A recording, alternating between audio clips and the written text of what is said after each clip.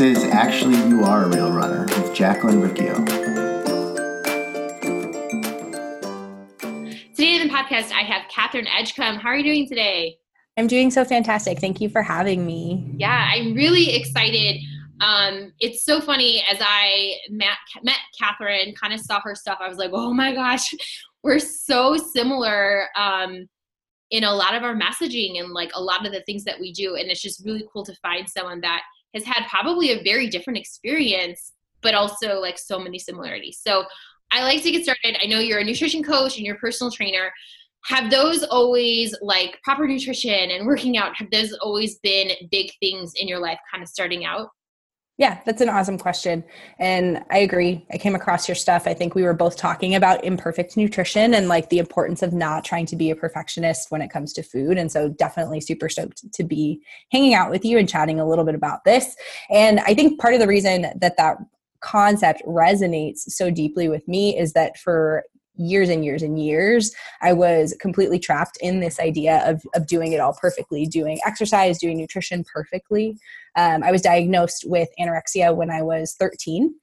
And it played out for me it was pretty bad when it first started, was counting every single calorie, was working out, running, trying to lift weights at 13 years old. Yeah, it like looking back, it's heartbreaking to realize that like children are experiencing that, but was diagnosed at that point, and that was really what plummeted me into health and fitness, because from this desire to control my body. Right, I was 5'7", I was 5'6.5". I'm 5'7" now. I was 5'6.5" at 13. So it was a really, really tough time to be Catherine, and was trying to just control my body and force it into being different than where it was at. So my first, and the reason that I got into health and fitness was definitely not from a health-minded space at all. And so when I look back, I was trapped. I was pretty imprisoned by it.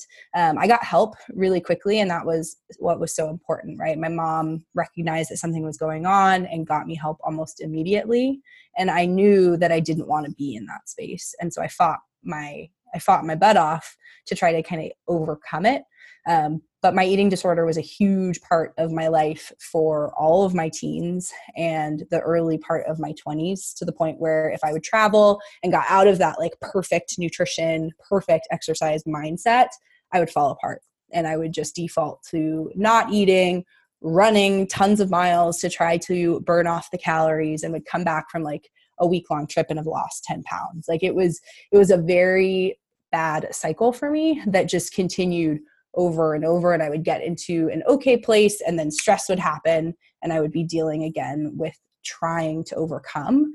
And it got to the point when I was in college, my last year of college, I was doing twice a day workouts. I was controlling all of my calories, thinking that this is the only way that I can stay on track.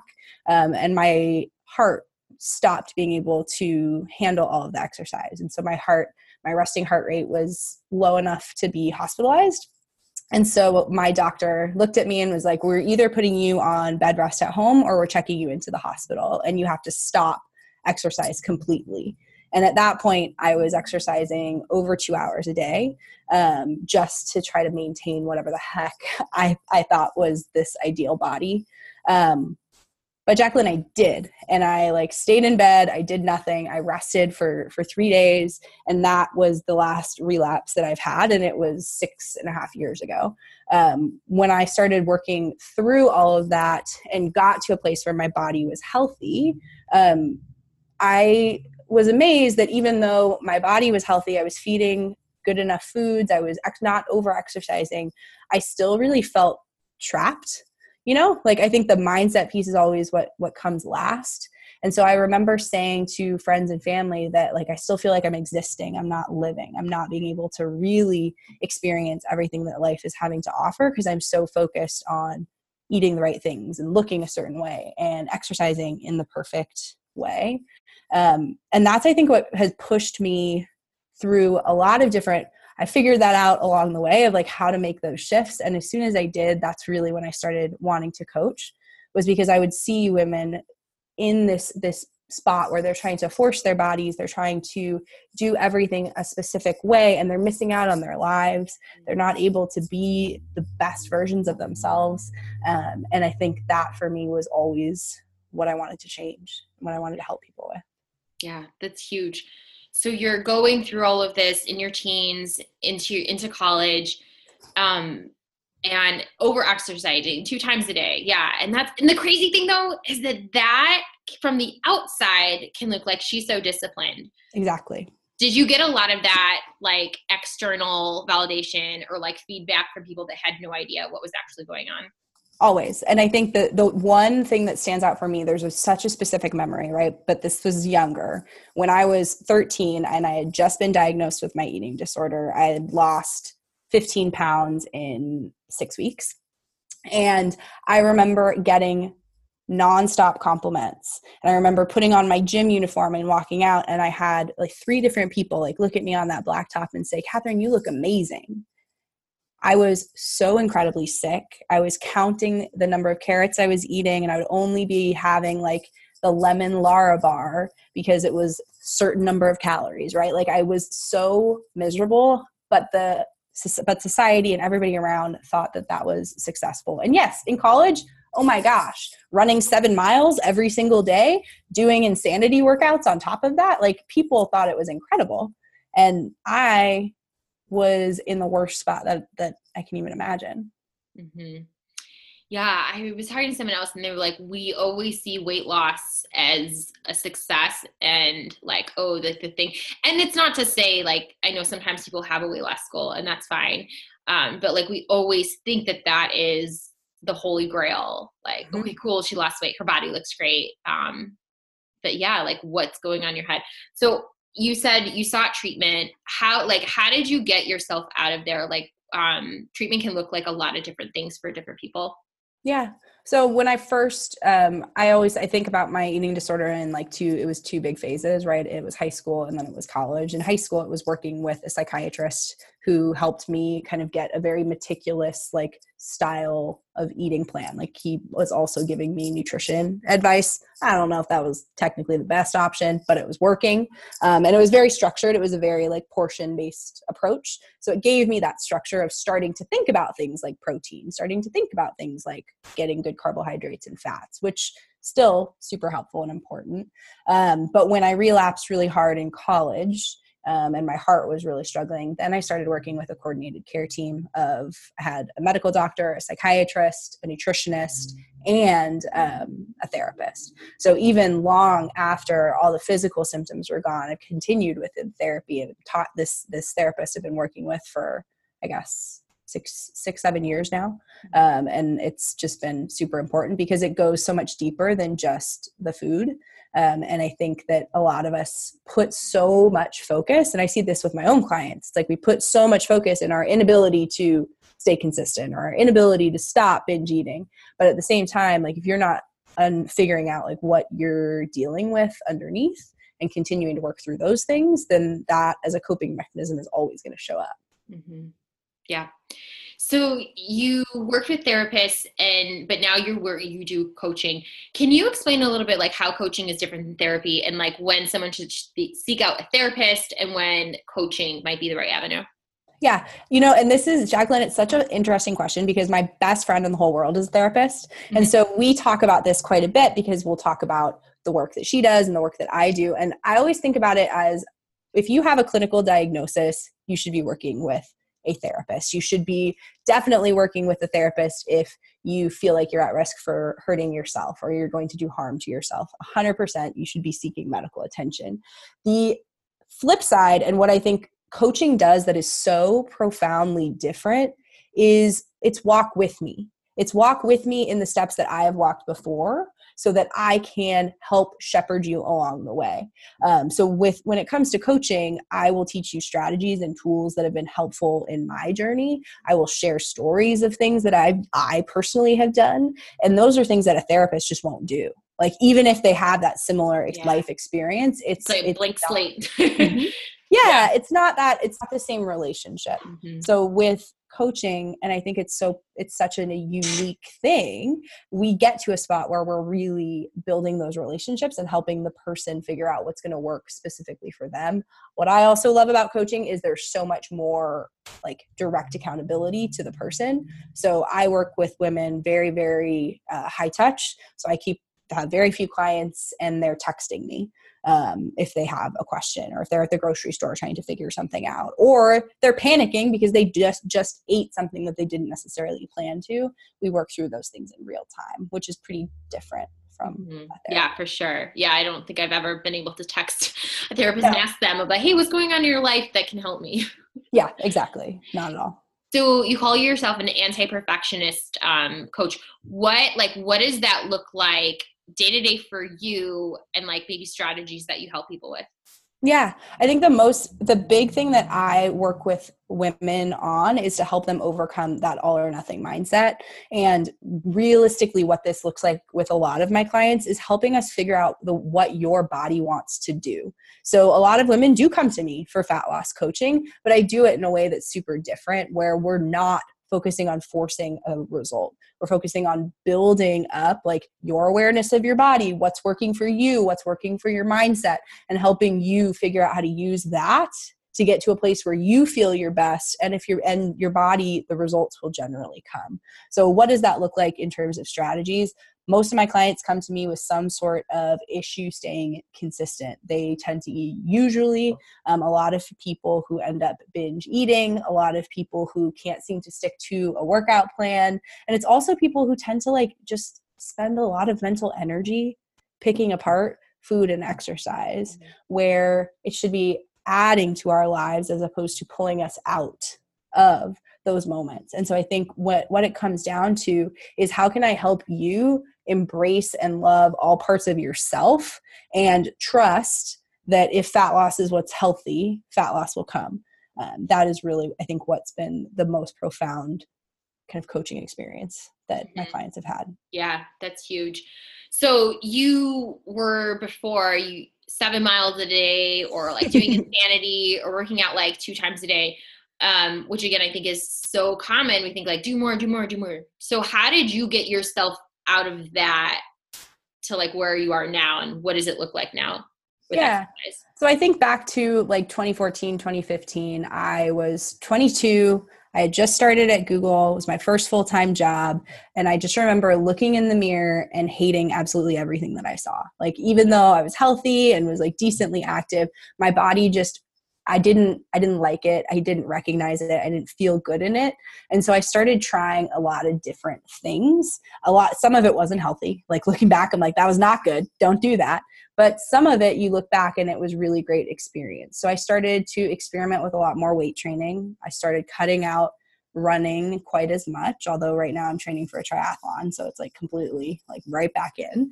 And on the nutrition side, it was a lot of just education. So I had always found it interesting, but I knew that my lens was really biased, right? Because I have that history of restriction and disordered eating. Like, I'm going to always think about things a little bit different than somebody who doesn't have that background. So I thought it was really important to get that education, and I worked with Precision Nutrition to get that. And once I had more of an understanding of biochemistry and the way that food affects our bodies, I was able to start trying different types of things. But the funny thing is, even as I healthified, right, my workout routine, and I got nutrition to a much healthier place, it was a lot of the thoughts that still came up. And that's where I felt frustrated. And that's where I decided I was going to figure it out for myself.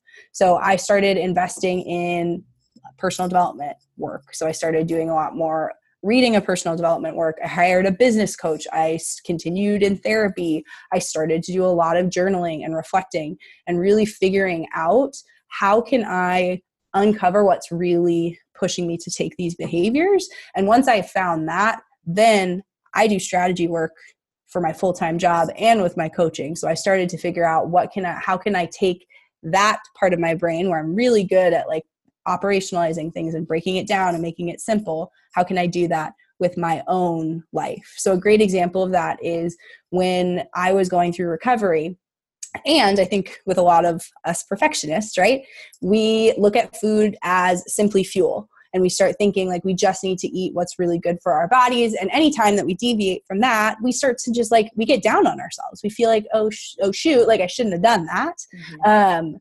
And so indulgence and having anything that tastes good and feels good and that you're eating for a reason outside of nutrition is bad. So I started to experiment with that. And I started saying, okay, but how do I normalize this? How do I make it so I'm not afraid to have a small piece of cake at my Sunday family dinner when we're celebrating a birthday? And so I created a strategy that I call my conscious indulgence framework. So it's where my clients, I do encourage them, and I do with myself, indulge every single day.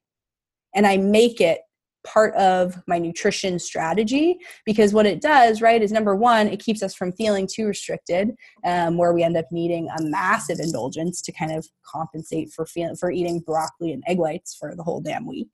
And on the flip side of that, it also starts to make it a little bit more normal, so that when you make a choice to have something a little bit more indulgent, it doesn't scare you.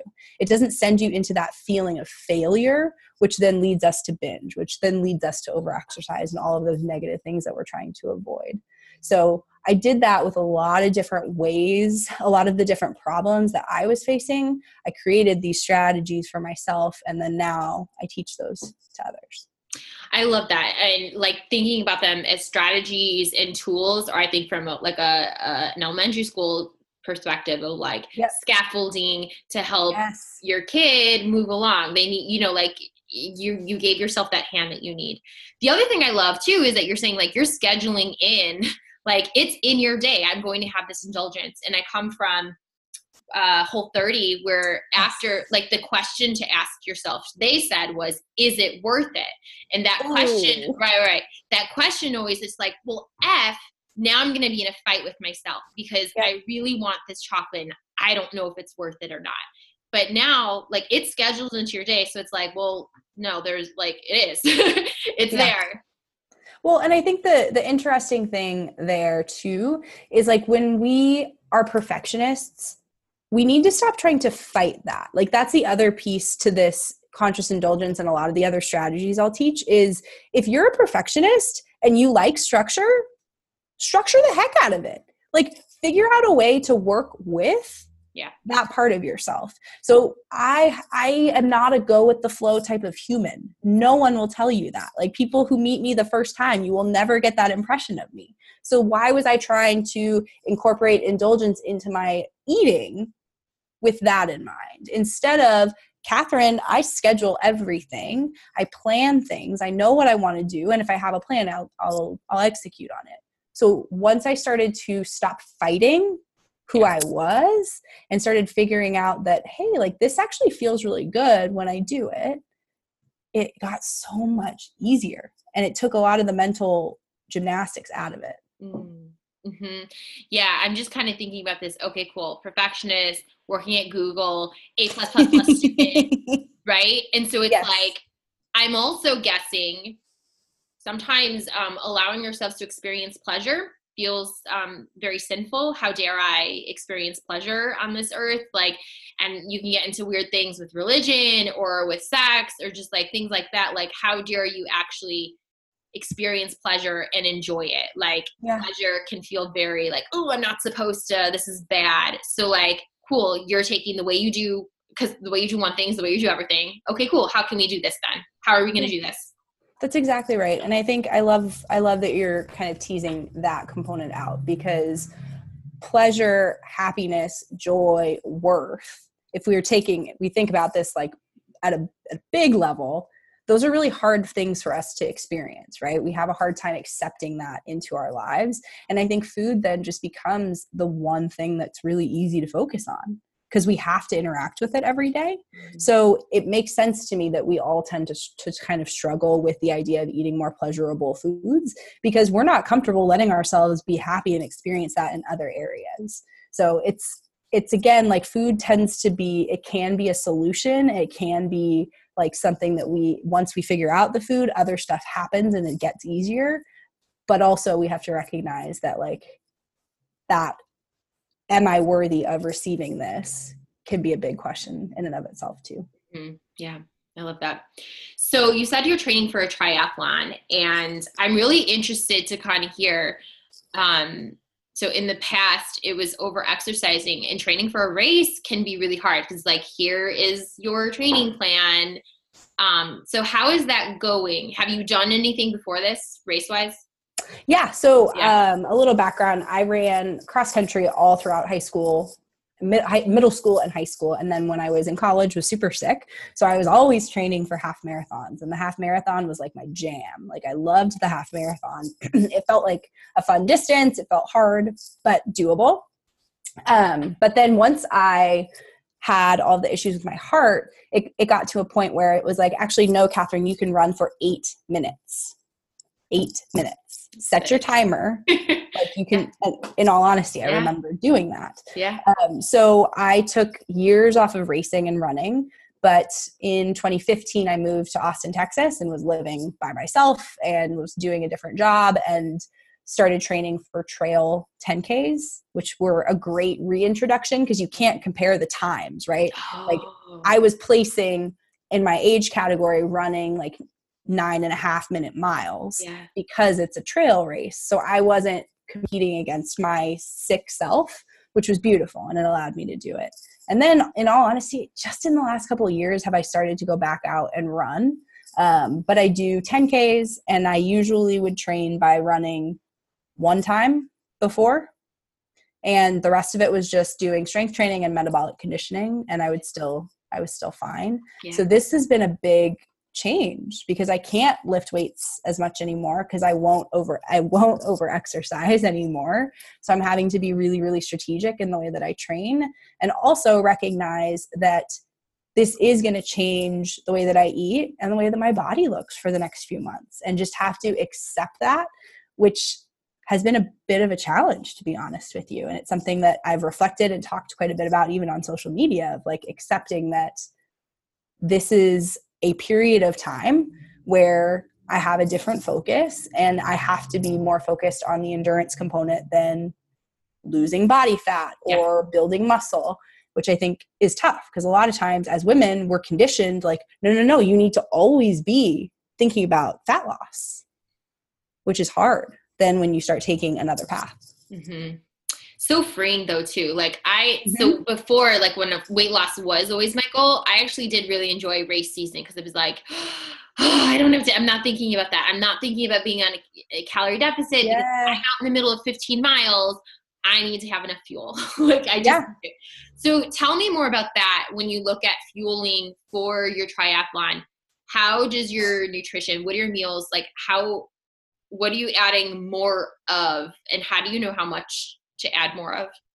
So with my nutrition, I use what I teach my clients, which is my Master Your Eating model. So I pay attention to everything from, and it's like 6 pieces, so bear with me. M is your mindset, your appetite, satisfaction, your thoughts, your energy level, and how much you're actually restricting. So for me, I actually still tune into all of those things no matter what. The main piece that really has changed with this training is around energy and appetite, right? So I start tweaking based off of those things. On the energy side, I haven't needed, it's been a lot more recovery. It's been a lot more of like, hey, job, I'm piecing out at 3. I'm going to go home and take a 30-minute nap and then get back online and work. Like I've been sleeping a lot more. On the appetite side, I have had to increase my carbohydrates more than my body has historically tolerated very well. So I'm having to be really, really strategic about where I'm adding those in, because I find that if I eat them at certain times of the day, I don't feel great. So it's all about kind of just listening into my body a little bit more, making sure that if I am extra hungry, that I honor that instead of letting myself restrict, right? And that's why I keep that as part of my nutrition evaluation tool, is if I am restricting, if I'm actively telling myself, no, you're hungry, you can't eat this, something's not working. And so it hasn't been as much of a challenge as I was expecting, but I think that that's also because I am only going at this race as I want to finish. It's an all women's race, which I'm super cool. Like, I think it's super cool and I'm excited about. Yeah. So I'm just going to go out there and have fun, and it's in wine country. So then I'll go and enjoy a weekend with my parents up in wine country. Mm-hmm. And it's pretty freeing to release that expectation of yourself as well. I love that. Yeah. When the race isn't just about the time, but about like, how can I experience this? How is this going to be fun? This is like, oh my gosh, what a cool like destination race to be at. Yeah. I can't wait. Have you seen, so this like anti-perfectionist, like kind of, obviously you're still structured, but like releasing that stress. Have you seen that kind of in other areas of your life besides with running and with food? Yeah, that's an awesome question. I would say once you start to see that perfectionism is holding you back, it's kind of like, it's the thing you can't unsee, right? I think the other, to be real, the other big component of my life that's played into is in a lot of my relationships. And it's been about recognizing, not necessarily like trying to hold myself to that standard of being like the perfect partner or what have you, but in this dating lifestyle, it ends up being more about authenticity and doing what feels right for you and owning your worth as opposed to letting someone else decide it for you. And I think for me, when I think about that, that's been the recent area of my life that I've been focused on implementing some of this with, right? Of like, because on the one side is perfectionism and on the other side is total acceptance of yourself.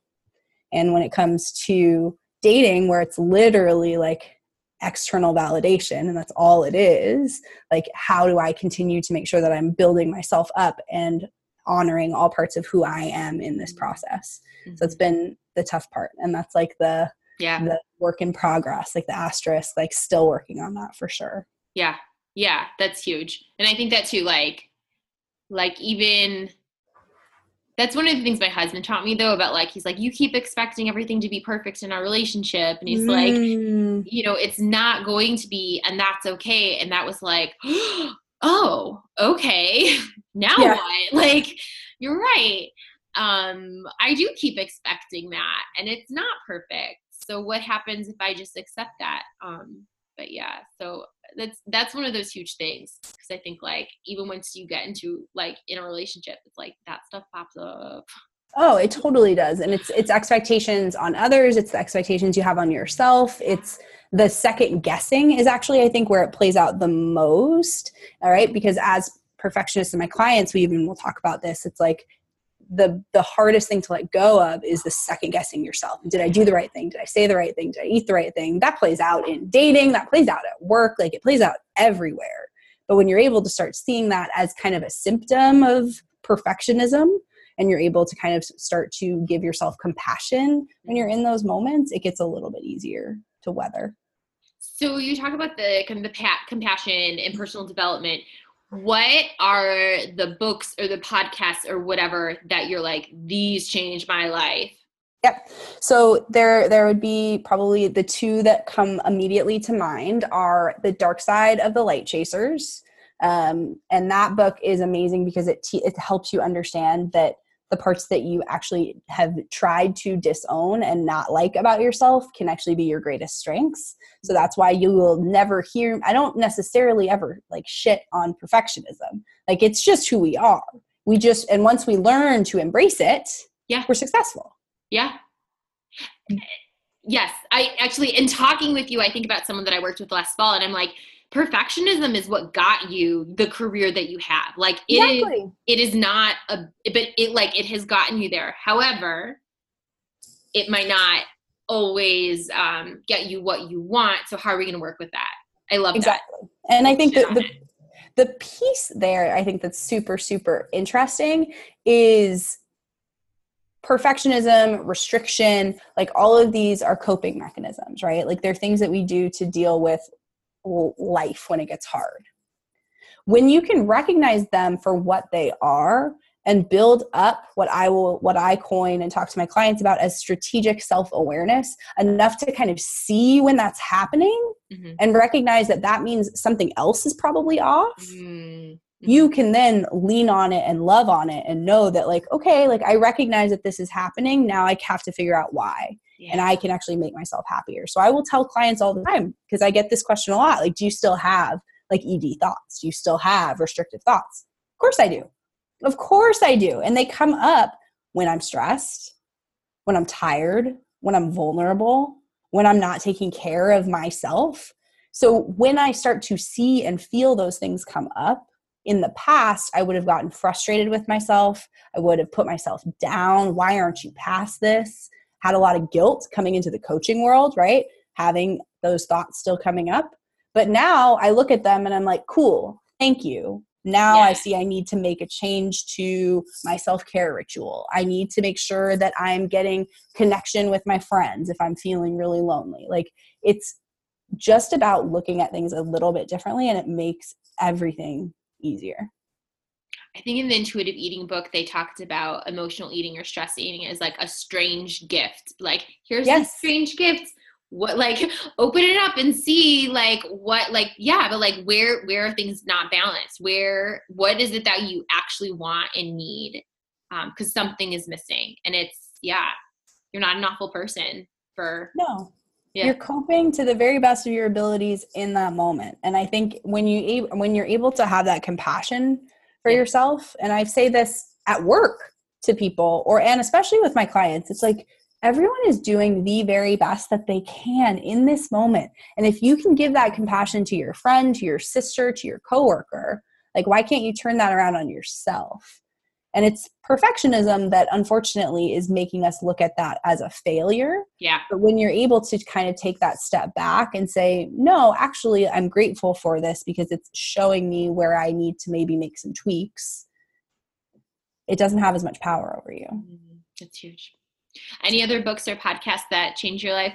The other book that I would just strongly recommend, and I just finished reading it a third or fourth time, is A Return to Love by Marianne Williamson. And it's more of a spiritual book, and it's based off of A Course in Miracles. And so it's all about the fact that love, the force of love in the world, and why that matters, and how if we can just get more in touch with that and the reality of love, that everything else kind of falls into place. So it's a great, if you're getting started on personal development and working on embracing and accepting yourself, it's a great book to start with. Mm-hmm. I loved that one. Awesome. I haven't heard those, so I'll have to check them out. Yeah, they're really good.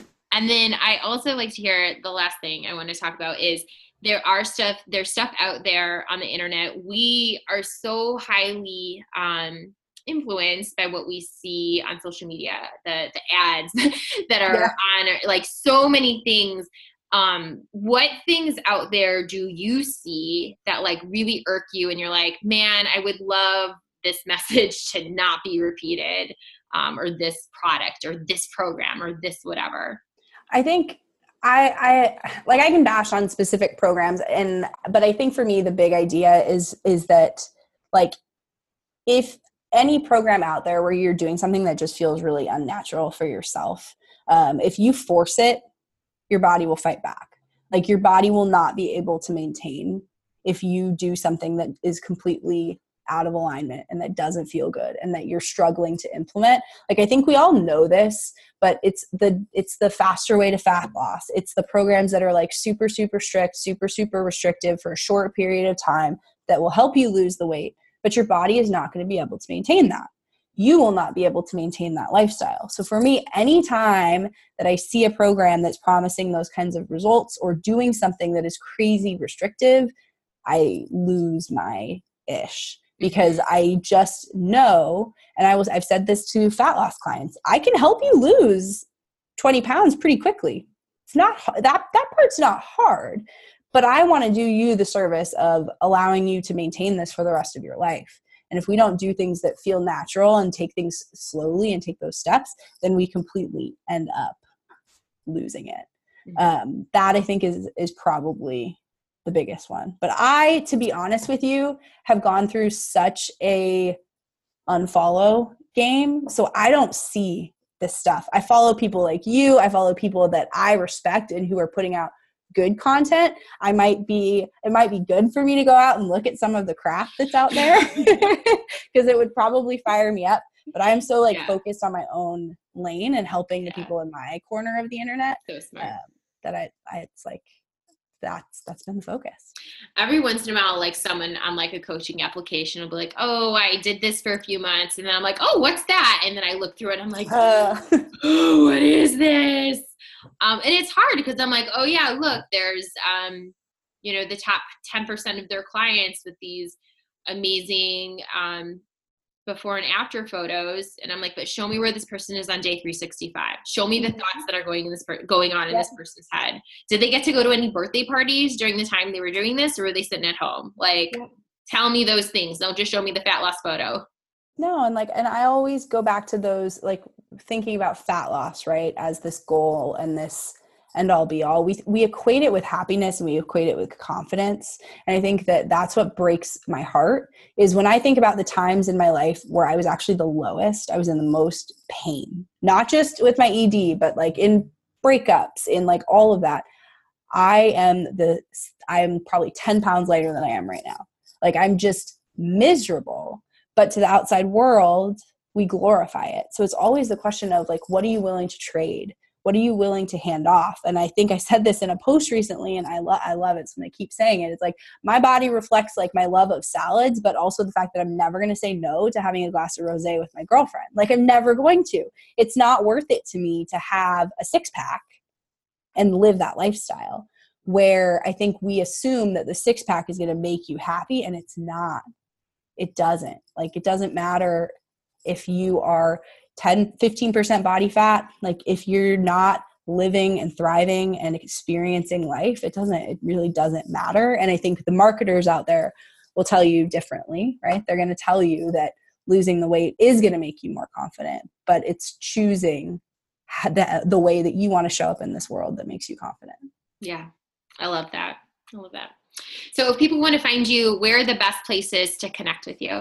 Yeah, Instagram is probably the best, and it's just my name, Catherine Edgecombe, and I am that across just about every social media platform. Awesome. That's great. Okay, thank you so much for being on the podcast today. I'm so excited to hear how your triathlon goes and all the training. It was great to speak with you. Yes, thank you so much for having me. Have a good night.